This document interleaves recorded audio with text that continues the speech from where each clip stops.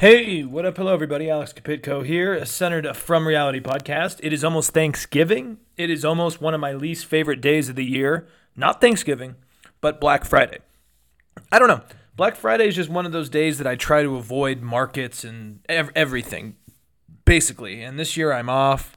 There is some football, so I guess that'll be good. By the way, if my voice sounds a little different, it's because my microphone is on life support. So far, so good. But there's a few pieces that are off on it, so I've ordered another one again, and we're just waiting on that. So anyways, though, it is November 20th. We are about 67% through the month of November. And I was talking to a coworker today. I don't know if I'm particularly ready for the idea of winter, the idea of Christmas. Side note, PSA. I was in Rayleigh's today. Can you wait on the Christmas music at least until after Thanksgiving? I mean, I am not ready to hear Mariah Carey nonstop, okay? I am just not. And she's already on the speakers. They're putting her on blast, and it's getting kind of exhausting. So, yeah, as you guys can already tell, I'm in a bit of a ranty mood today. Ranty is good sometimes. I don't even know if that's a word, but it's going to be a word for today. So anyways, everything aside, Javier Milei he's probably one of the first libertarian leaders in the world. He was elected in a runoff to be the new president of Argentina. I want to talk about him. He's a pretty odd dude. He looks like he has a wig. He doesn't. He was in a Rolling Stones cover band, soccer player, anarcho-capitalist, like actually an anarcho-capitalist, doesn't believe in climate change, wants to get rid of the central bank in Argentina, wants to put Argentina on the US dollar. Doesn't really have any friends. He's been single. He cloned his dogs. All of that and more coming up. Plus, I also want to talk about Sam Altman and OpenAI. And I want to talk about basically the closed door chaos of OpenAI. Get it? Because it's OpenAI. Anyways, first and foremost, though, I do want to give a shout out to a movie I saw, I guess it was on Saturday. It is called The Holdovers. Alexander Payne's new movie. Alexander Payne, The Descendants, Sideways, Election, Downsizing. There's others I just can't. About Schmidt, Nebraska. Really great director. Sideways, my top 10 favorite movies of all time. It does such a good job looking at the flawed, horrible character of two lost guys in their past midlife, right? And just looking at how their self-destructiveness is kind of part of the human experience in a lot of ways. So anyways, I think Alexander Payne is back to form in The Holdovers. It's set in 1971 in New England at a boys' boarding school for kind of rich, mainly white men during the Vietnam War. And Paul Giamatti is back. He plays a pretty cranky asshole of a teacher, and he watches over the boarding school during the holidays when most of the kids go home, to celebrate Christmas, Hanukkah, Kwanzaa, whatever it may be. And he stays and runs the school with the boys that basically aren't wanted at home or can't go home.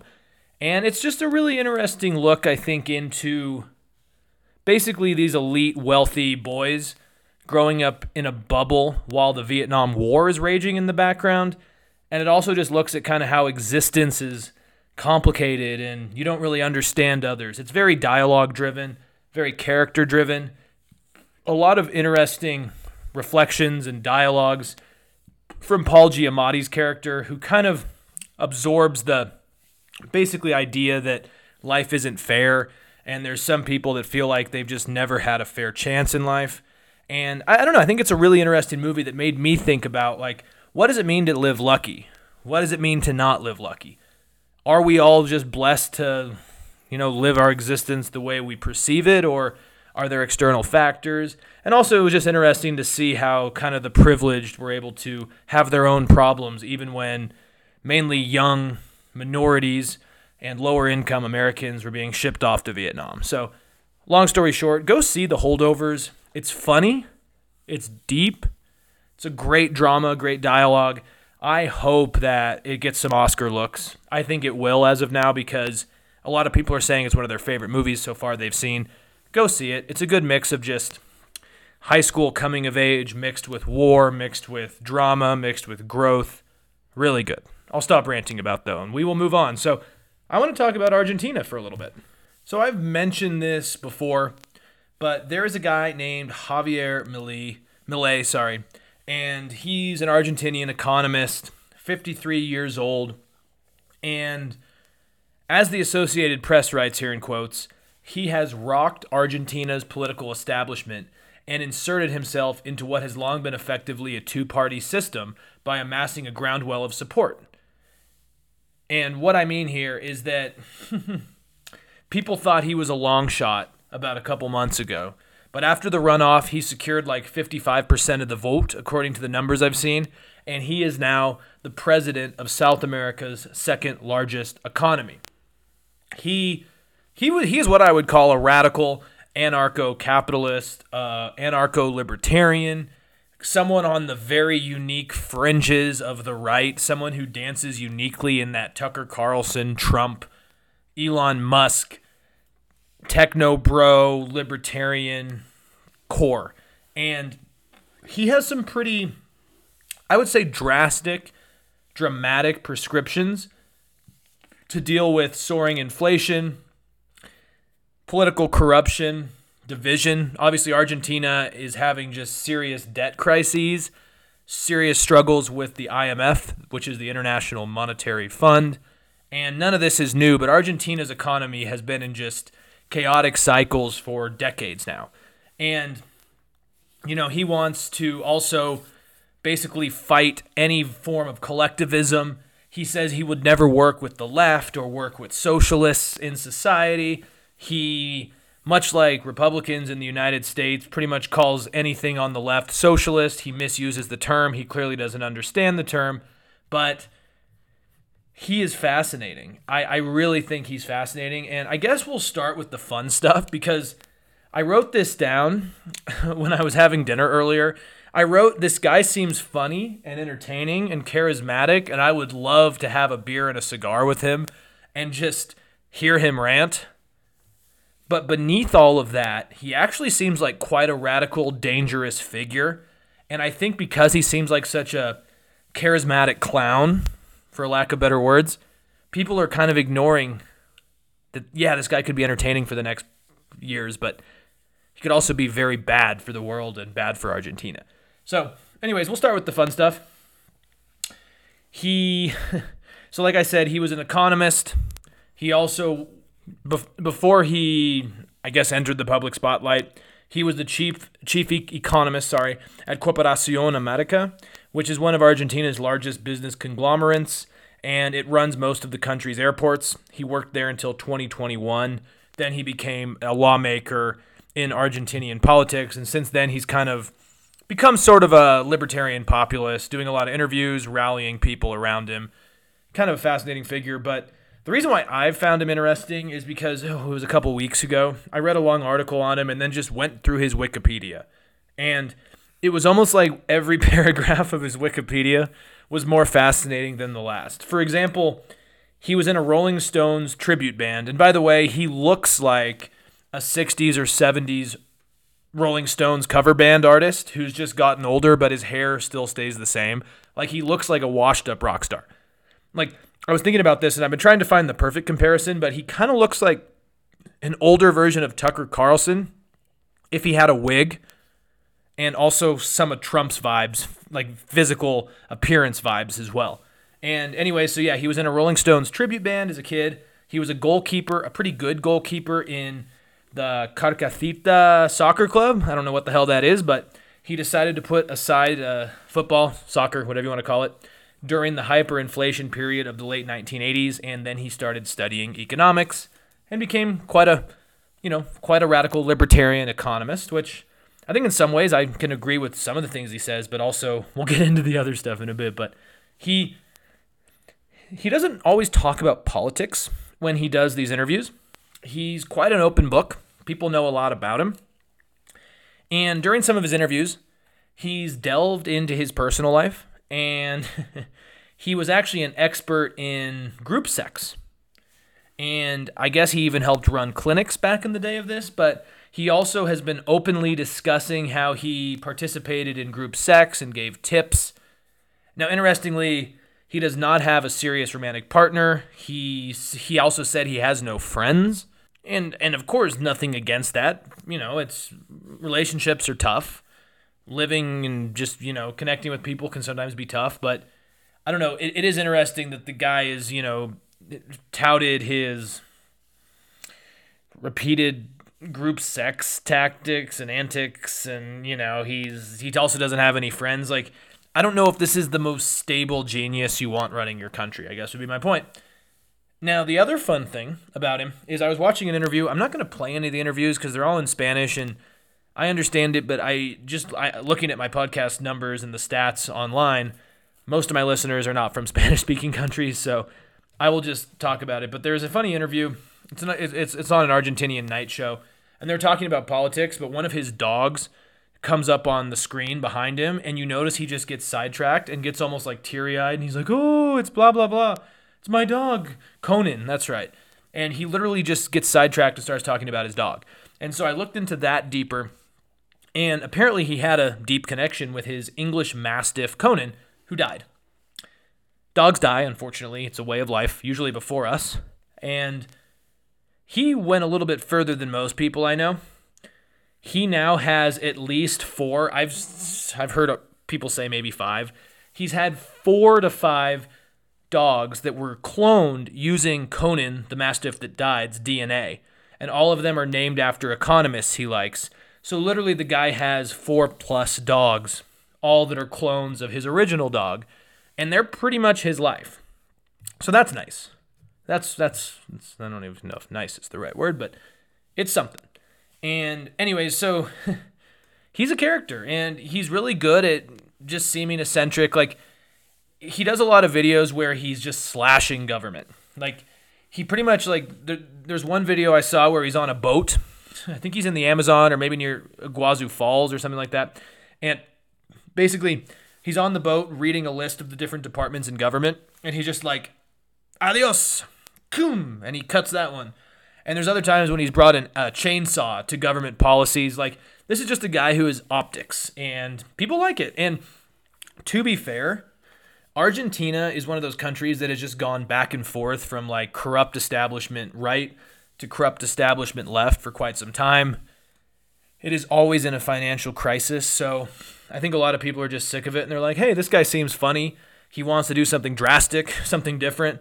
Why the hell not? And so that's where we're at. Now, all of this aside, he basically at the heart of his economic plan is replacing the peso, the Argentinian peso, with the US dollar. He has repeatedly basically said this is the only way to get rid of inflation, which, by the way, inflation is bad in Argentina. It's about 140%, according to recent numbers. And basically, he wants to prevent politicians from continuing to print money, which, honestly, I don't completely disagree with.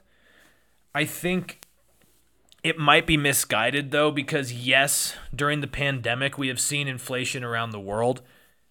I think some people liked, at least in the United States, to blame it on the economic stimulus, the PPP, Trump stimulus checks, Biden stimulus checks. I think maybe some inflation was from that, but you also have to add in basically just the supply chain crunch, wars, gas prices, the fact that people were, housing went up because people were buying up second homes or moving or going out. It's just everything changed. And I don't know if turning to the US dollar and preventing politicians from spending money on government programs is really the proper fixture. Also, he plans to extinguish the central bank, which is kind of a libertarian dream. And I'm sure there are some libertarians that are going to get hot and heavy about that. I recommend reading some of the Federalist Papers, especially Alexander Hamilton ones that talk about why you need a central bank, a Federal Reserve. I am more on the side that you do need it because it creates credibility inside of a country. That's a whole other conversation for a different day. But Yeah, he wants to extinguish the central bank, cut like half of government ministries, including health and education, ones that I usually support keeping open. And he also wants to loosen the country's labor laws. And he basically just wants government to be a watchdog. Look, Argentina's seen corruption after corruption, scandal after scandal. I don't know if completely getting rid of oversight and regulation is how you fix that. But again, this guy is like the most just like raw version of a tech bro, anarcho-libertarian, anarcho-capitalist come to life. And so, of course, he wants to do this stuff. And now, I guess where I always get confused. So, I was telling a buddy a little bit ago, I like the Reason magazine libertarians, like the ones that actually stand by principle of free speech, social liberalism, and fiscal conservatism. A smaller state also applies to social issues. And I am confused because a lot of these so-called libertarians are really authoritarian on social issues. And Milei, basically another guy who's exactly like this. He opposes abortion, wants to restrict it. Look, I don't really care if he personally doesn't like abortion, but a true libertarian would say you leave it up to the individual. He opposes any type of equity policies, which, depending what they are, I might agree, I might disagree. He hasn't really elaborated too far on that yet. And Argentina has legalized abortion. He wants to obviously repeal that, but he does want to do so using a plebiscite, so at least there would be a vote. I don't think the vote would pass, to be completely honest, so hopefully he would honor that. But my also big thing is that he also rejects the notion that humans have a role in climate change, in causing climate change. I know a lot of libertarians that do think humans caused a role in climate change, so it's not mutually exclusive. It's really not. But that's where I come down having some issues with this guy. He also has, like I said earlier, talked about how he has no hopes or plans or intentions of working with the left. He wants to rid out collectivism and socialism in classes and in schools. And this is the part where he feels a little bit like Peter Thiel or Elon Musk and a little bit like Tucker Carlson, or I guess you could say even like a Ron DeSantis, where he is so anti-left that he actually wants to use the state to go against what he calls collectivism and leftism and all that type of bullshit. And again, this guy to me seems more like, I think anarcho-capitalist is a much better word for him than a libertarian, because he seems like a guy who just believes in unbridled capitalism, no checks on it. And you guys know my opinion. I'm a capitalist. I think people should prosper. There should be no limits on wealth and economic growth. But, well, okay, let me take that back. I don't think you should disincentivize people from growing and being successful, but I do think you need regulation so that, you have a society that doesn't just look at profits and not anything else. And it seems like Javier Milei is more on the side of just like, let's fucking go. So, anyways, this is going to be interesting.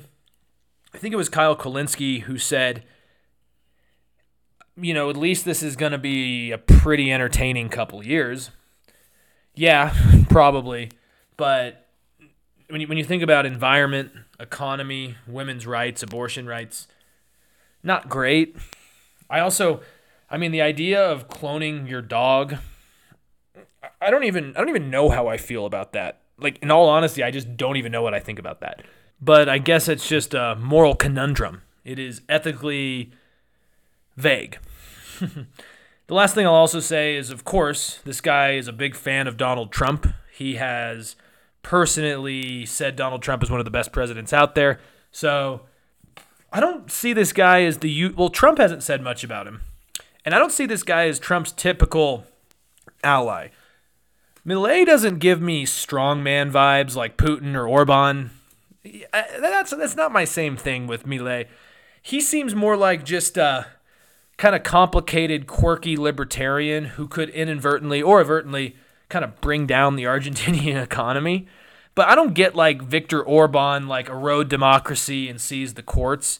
I could be wrong and I could be eating crow soon, but for now, it just doesn't seem to be the case. So we'll have to keep following this. I am very fascinated by this guy. Like I said, I think he's going to be a horrible president, but good God, I would still love to just, sit down, maybe meet him halfway. We could meet in like, I don't know, Brazil or even Mexico, have some margaritas, smoke a cigar, and just talk, because I bet this guy is fascinating. That's all I have to say. So anyways, moving on, I want to talk about OpenAI, and I want to talk about Sam Altman specifically. Disclaimer, I am no expert on AI, so don't get mad at me for getting that side of it wrong, but I am more interested in kind of the socio-political and socioeconomic dynamics that are unfolding here, and kind of the larger moral question around whether this technology should be used just as more of a non-profit and as something to better humans, or if profits should also be maximized. And Sam Altman obviously removed from OpenAI. I think it was on Friday. I woke up on Saturday and saw it. And I think the big debate going on inside of OpenAI is whether it should be about profit maximization or if it should be about being more of a service to humanity. And this almost seems like kind of a warring factions, a group of warring factions inside of OpenAI, kind of a Game of Thrones type of scenario. And I guess before I get into the different dynamics that have made this happen, I want to start with just kind of the spring of events that have happened over the weekend. So Friday, The Atlantic writes, in a blog post, the company said that Altman, in quotes here, was not consistently candid in his communications with the board. Greg Brockman, the president of OpenAI, who along with Altman had encouraged the rapid commercialization of the company's technology, quit in solidarity. Mira Murati, formerly the chief technology officer of the company, was named interim CEO. We've seen people dropping like flies. Then, over the weekend by Sunday night, OpenAI had rejected Altman's bid to return to the company, and Microsoft, which I think has like 49% of the funding towards OpenAI, had actually hired Altman to lead their AI research lab. And then you have Emmett Shear, former CEO of Twitch. He stepped into the top role at OpenAI on an interim basis, replacing Murati. Then today, apparently like 700 of OpenAI's about 800 employees signed a letter saying that they may leave the company and join Altman at Microsoft if he and Brockman are not reinstated at OpenAI. Now, so we are looking at basically a pretty huge moment. We're looking at probably somewhat of an inflection point for AI, because actually what I would say is it's probably not a good moment for AI either way. It could be, but I don't think it's going to be. And what I think has happened here is that OpenAI was not meant to be part of the Silicon Valley tech industry. It was supposed to not be a company that was always pursuing scale. It was not going to pursue that create first, ask questions later approach to pretty much everything else we've seen, including like Facebook. The Atlantic writes, in quotes here, it was founded in 2015 as a nonprofit dedicated to the creation of artificial generation intelligence, or AGI. The goal, the article continues, should benefit humanity as a whole.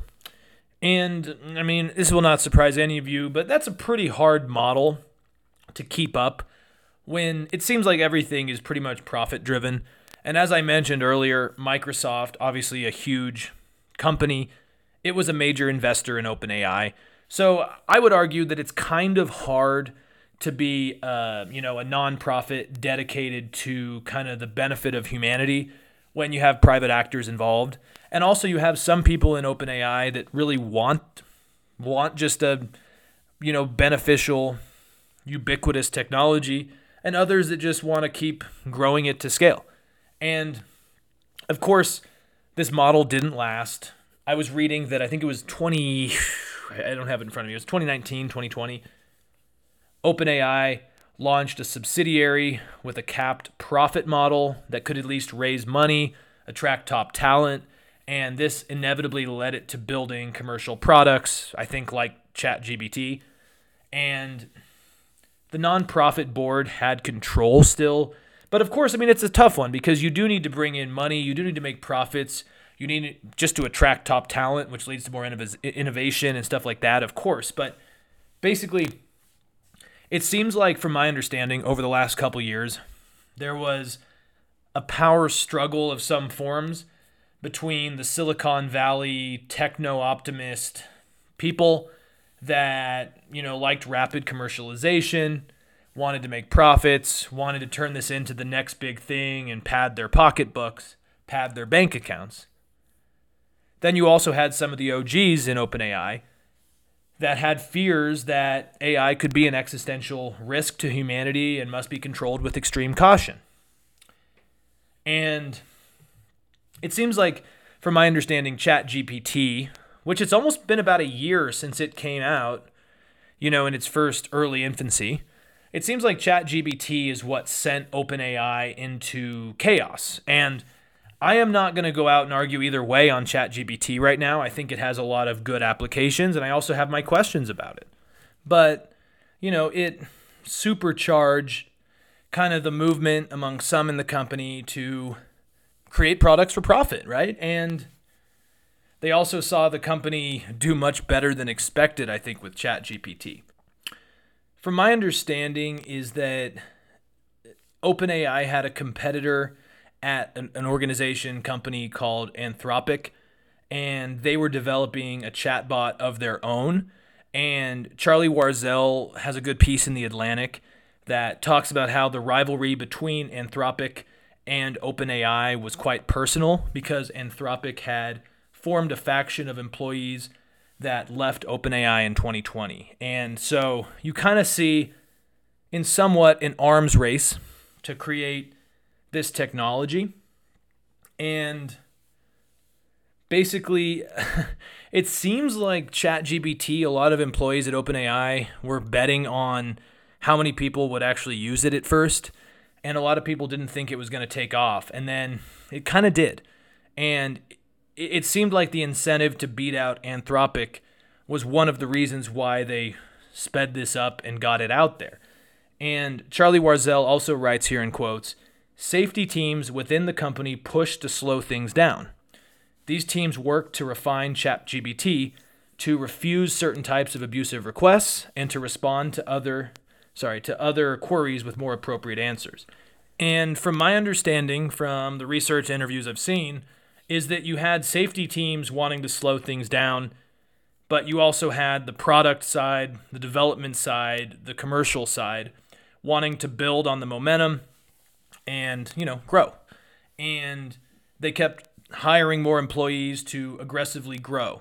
And this gets us to different iterations of ChatGPT, such as GPT-4, which from reports, and again, Charlie Warzel, who writes with The Atlantic, he is really renowned in kind of the social media, tech, Silicon Valley world, and he puts out a lot of good pieces.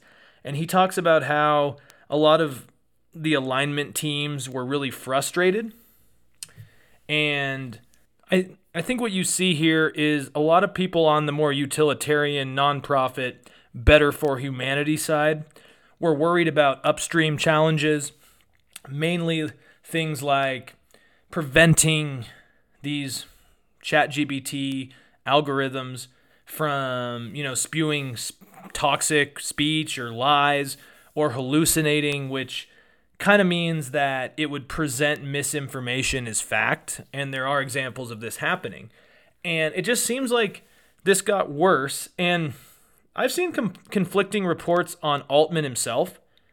Some think that he was really on the side of growing this and was not really focusing on the security or privacy concerns, was more focused on growth, like he was meeting with world leaders, working on creating other smaller applications for it.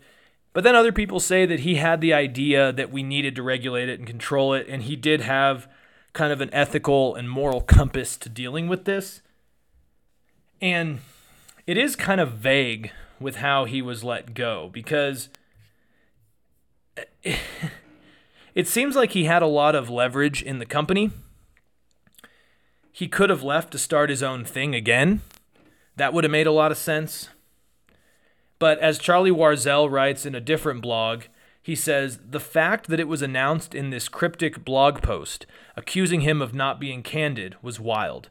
Warzel continues in quotes here. It was one of the most shocking tech stories of the past couple of years. And apparently, Sam Altman, I was reading another article from a few years back. Apparently, he sent out an email back in 2019, acknowledging that there were different tribes and there was breakdowns inside of the company.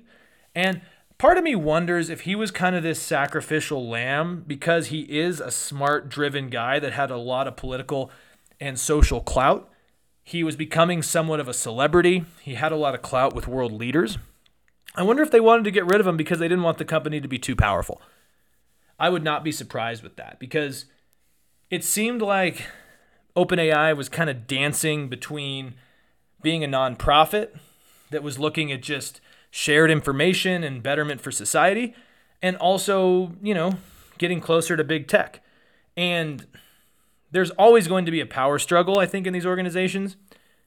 But it's just interesting how this unstable dynamic led to one of the guys probably most responsible for its success leaving. And I think the bigger question here, too, is like what happens next when the guy who is kind of responsible for its growth is gone, and now most of the company was on his side. And this talks to me a lot about the dynamics of these organizations. Like when did they stop growing? And of course, I think a lot of things are going to change even by the time this comes out. This is a very fluid event right now. But I do think there's something kind of ironic here, is that Altman was one of the founders. He was highly involved in this. Clearly, he does believe that this organization is meant to be something bigger for humanity. And now that he's gone, he was hired by Microsoft, which is a private company with a lot of influence and clout in the world economy and in these fields. And what worries me here, and I was talking to a buddy about this involving Elon Musk and Starlink, as well as Elon Musk and SpaceX, is that I don't like one individual or one organization having so much power over a service or a good or a product that basically bridges the divide between the public and private sector. And what I'm worried here is that someone like Sam Altman now is working, or at least of now, is working with a company that is profit-driven, that has a lot of influence, a lot of power, and is just looking at growth. And I don't know if a company like Microsoft, yes, it's done a lot of good things. I mean, I use Microsoft on a daily basis, but I don't know if they always have the best intentions at heart when it maybe comes into conflict with growth. And I guess one of the last things I would say here is that I like the idea of OpenAI more than I like the idea of Microsoft having this. And I do recognize that Microsoft was a major funder for OpenAI. But what I mean is that OpenAI seems like a more somewhat democratic version, because what you're having is people that understand the technology but have different means and different ideas on how to use it. And they're having an open debate rolling out in the company right in front of us. And, you have some of these true believers, like truly true believers, that understand the power of things like ChatGPT or what could be down the road. And maybe they can understand the power of it and the success it can bring, but they're also horrified by it. I would rather that process continue to happen with deliberation inside of an organization like OpenAI. I don't like the fact that they have kind of removed half of that equation, and now they're joining Microsoft, which is much more profit-driven. I just don't particularly like that. And, I don't think that all of the worries I've seen expressed are correct. I think there is a lot of panic about artificial intelligence and programs like ChatGPT. But at the end of the day, I do think we need responsibility, and it seems like we are slowly going away from that, especially because now it does seem like big tech is starting to control the game. Before we're out of here, I just want to read this interesting quote from an interview that Charlie Warzel gave in the Atlantic's kind of weekly blog post. And he says here in quotes, "I can't stop thinking that if OpenAI was founded in opposition to the way that traditional tech companies were trying to develop and commercialize AI, and it was a sanctuary for those who wanted to build this technology safely, then the principled decision by the board to fire Altman and the chain of events it has set in motion may drive a bunch of their talent, certainly their CEO and president, into the arms of one of the largest tech companies in the world." And I agree with that. Whether you like Altman or not, I think I like the deliberative process that was playing out in OpenAI, and I think it needed more time. I don't think the company right now needed basically a board coup to get rid of him. And that's what it does seem like this was. So anyways, let me know your thoughts. Am I completely wrong? Again, things are changing quickly, but I just want to share my thoughts with this. I've been talking with some coworkers and heard it on a podcast on the drive home and figured it was worth talking about for a little bit. So interesting world as always. Again, you can find me on Apple Podcasts, iTunes, Spotify, Podbean. We'll be back soon. And until then, have a great night.